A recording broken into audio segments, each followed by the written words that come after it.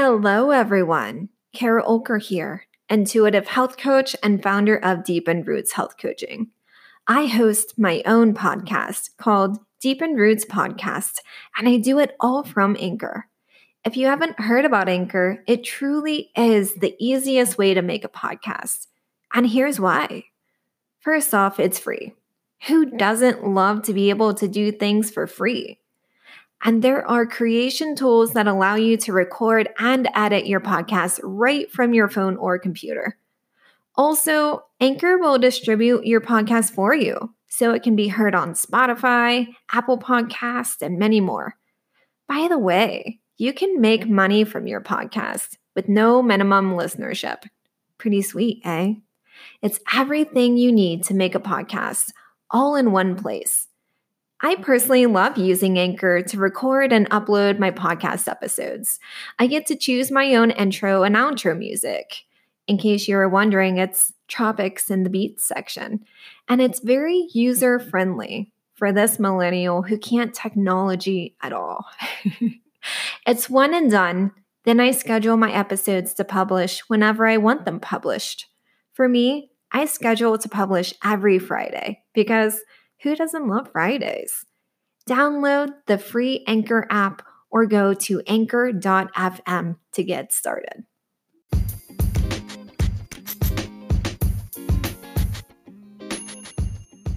Hello there. You are listening to the Deepened Roots podcast. My name is Kara Olker. I am an intuitive health coach and the founder of Deepened Roots Health Coaching.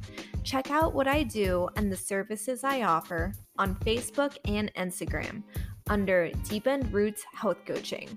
You can also join my Facebook group, Reincarnated, called Busy Professionals Living with Gut Issues. Deepened Roots podcast has been created to give listeners an inside look into my health coaching business, specifically my one-on-one 90-day program, which helps my clients establish habits that serve them in developing intuition around their thoughts and gut health. I use science and logic, and I also use the power of thoughts, feelings, intuition, and sass because authenticity is not an option in my world. You know what else isn't an option? Trusting your gut. If this appeals to you and you want to dive into your own abundant health journey, reach the hell on out to me. I'd love to hear from you. So let's get started. Welcome to episode 24. Hello, my friends. How's it going? Are you staying healthy? Are you staying sane? I sure have been. It's still a pandemic, so continue to social distance, wear your mask, wash your hands, just dig deep and, just keep doing your thing. I've been working and organizing, walking Henry, working. I've also watched some of the Great British Baking Show lately, which I can't even eat gluten, but one day I want to be involved in a gluten-free version of the show just so I can steal people's gluten-free baked goodies and eat them. I'm feeling inspired by British baking shows lately while I'm working and social distancing like a boss because it's fall and the holidays are coming up. I mean, it's hard not to watch baked goodies being baked without dreaming of your favorite cake or pie growing up. Mine is sugar cream pie with a fresh mug of black coffee, and one day I'll make it with a gluten-free crust. One day. So today we are talking about how to enjoy holiday dinners and not feel like shit afterwards. Why? Well, Thanksgiving is less than a week away, peoples. And while it's still strongly advised, I repeat, strongly advised to not visit your family on Thanksgiving, some of you are going to anyways. Or maybe you're going to cook a Thanksgiving feast for the people living in your current household. Or maybe you're going to have a Zoom Thanksgiving or a drive-by Thanksgiving cook-off. I mean, If someone drops off a gluten-free baked macaroni outside my entryway, I'd completely welcome it. Either way, Thanksgiving is going to be different this year, mixed with everyone trying to hold on traditions like their identity depends on it. And hey, I get it. I'm sad I won't be spending time with my grandparents this year before hopping house to house, but you betcha I'm going to be talking to them on the phone a lot and other people in my family. So, with Thanksgiving and people wanting to carry on their traditions at some capacity, there's going to be a lot of food around. A lot of food that's going to be heavy, full of cheese and cream and fat and more fat and pies on pies on pies. I love Thanksgiving for this reason. However, for those of you listening, maybe you overeat, eat foods that you know you're intolerant to, or maybe you're dealing with some major digestive distress or autoimmune disease, and you're not looking forward to Thanksgiving because you feel like you'll have to miss out on eating tasty foods in general. You may want to just not participate at any capacity, and that's okay too. Make your own tradition. However, if you want to join in on the festivities, even via Zoom, don't allow common holiday dinner habits knock you down completely. That said, there are 3 steps to help you enjoy holiday dinners without feeling like shit afterwards. Step 1: identify what makes you feel like shit. Step 2: develop a game plan by setting expectations and boundaries for yourself, not others. Step 3: commit to and act on this game plan. So, step 1: identify what makes you feel like shit. Is it your thoughts and feelings around your family or specific people in your family? Are you uneasy being around people due to this COVID pandemic, or are you just plain missing people due to staying safe during the pandemic? Or do you have food intolerances or autoimmune diseases that keep you from enjoying pretty much anything? Or do you have an overeating issue? Does it relate to your thoughts and feelings from above? Or do you find stuffing yourself to the brim? Do you find yourself stuffing yourself to the brim despite feeling pretty content? If you dissect it a little bit, this can be a form of people pleasing because you want to be able to eat everyone's food without any regard for your body telling you to stop.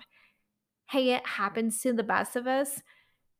It's all about awareness at this point.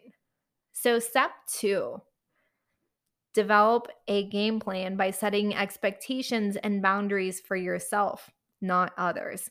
This is essential because you can't do step number 3 willy nilly without any emotional or physical preparation. If you have anxiety in general and family dinners set you off, even the mere fact of seeing an aunt or uncle or cousin or whoever on the Zoom screen, make a plan to minimize conversation with anyone who triggers you. And know that your thoughts in regards to this person are your own. I'm not saying that any feelings are not valid. What I am saying is that your boundaries and sense of self are valid and important. You can verbally set a boundary to this person and tell them you need them to respect it. It does feel better in the long run than letting it boil over. And this will allow you to get to a place where you can enjoy your time with everyone else. That alone will allow you to even digest your food. And if you're prone to not eating or eating too much when stressed, then standing firm in your own power really just takes that pressure off you. To hell if the other person doesn't like it. Let's say you have food intolerances, severe digestive distress, or autoimmune disease. Plan to bring what you'll be able to eat and enjoy eating. If you're unsure what to bring for yourself, Turn to some autoimmune paleo recipes for food intolerances and autoimmune disease, or plan to take a dessert or side dish in a way that you'll be able to eat it.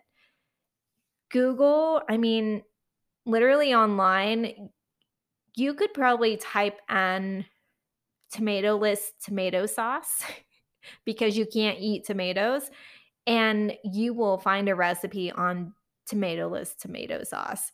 So, hell, make enough, whatever it is, so others can enjoy it too if you'd like. And let the host of the dinner know what you're doing so they know to expect other dishes at the table. And you can possibly have an ally in your planning to bring your own food, which really is handy, especially if you're self conscious about bringing your own food to dinner and you need someone to help tell others to mind their business if they say anything negative or if they're just confused and won't let it go. Now, for those seemingly jovial people still eating and eating while still managing to eat, make a couple of plans. First, make a plan to eat at least a breakfast. Second, make a plan to stop eating your Thanksgiving meal when you're about a 7 on the fullness scale, if being plumb full was a 10. Now, step 3, commit to and act on your plan to develop. And step number 2, going back to feeling anxious at dinners, just commit to not starting or taking shit. Easier said than done, I know, but it's worth it in the long run. You know, I've noticed if I'm even socially distancing around a group of people, my social skills are just a little weird. I feel more comfortable in front of my camera or my podcast microphone, to be honest. But you can use this time, this Thanksgiving dinner time, to catch up with grandma during the Zoom dinner and politely just let the relative that gets under your skin say whatever they're going to say. Tell them when they're crossing a boundary. 2020 didn't put up with anything. You shouldn't have to either. Stay reassured in yourself. Keep standing in your truth. This will allow you to enjoy your dinner more than just dreading dinner, and you won't over or under eat as much. Still having anxiety? Take some time to yourself to take some 557 breaths. Believe me, it really does help. And leave if the anxiety gets too bad. No need to apologize or feel ashamed. Choose to honor yourself, and sometimes it means walking away or leaving the Zoom meeting. For those with food intolerances, digestive distress, and autoimmune disease, bring that dish and feel proud, yet feel like it wasn't a big deal. If other people make it a big deal or get offended, this is where you stand in your truth and tell them the food they brought looks delicious, but you just need to bring your own food this year. This doesn't mean you need to explain yourself, especially in great detail. I've made that mistake before, thinking I had to explain why I was doing what I was doing, especially when bringing my own food to dinners. And it makes it more awkward for yourself and others. We as humans feel the strong need to fix things. So telling people you're not completely comfortable with around your gut issues is going to make them think that they can problem solve and save you from eating food different from the rest of the family. So, taking that out of the equation just lets you sit down and have a meal with everyone else. It feels pretty freeing once you master this approach. I felt like a total badass. Then my gut healed, and then I could eat most of the foods again. And lastly, those who are hearty eaters when they're happy. Put in motion your plan to eat a breakfast and then stop eating your Thanksgiving meal when you're about at a 7 on your self imposed fullness scale. Afraid of missing out on someone's dish? Eat small portions of everything, take your time, and pay attention to how full you get. You can still take food home with you and save it for later. In fact, in my family, it's a crime to not take some form of leftover home in a country crock tub. Just take your time, breathe, and enjoy everyone existing together, however you are choosing to do it. So, what do you think? Any of this feel doable? I know some of these examples hit hard for people, and that's okay. Again, this year has hit us hard, so you may just find yourself feeling anxious or not able to eat foods because they upset you, or you may just find yourself wanting to eat all the foods. The more we identify what hits us hard and decide we're not going to let it define us, yet not let it walk all over us, the more we can just be ourselves and live more purposeful lives. Sometimes the true test in our abilities to do this can be during the holiday gatherings. Just allow yourself to feel it and know that you are safe in your thoughts. You are safe. And you owe it to yourself to enjoy the hell out of Thanksgiving, regardless of your plans.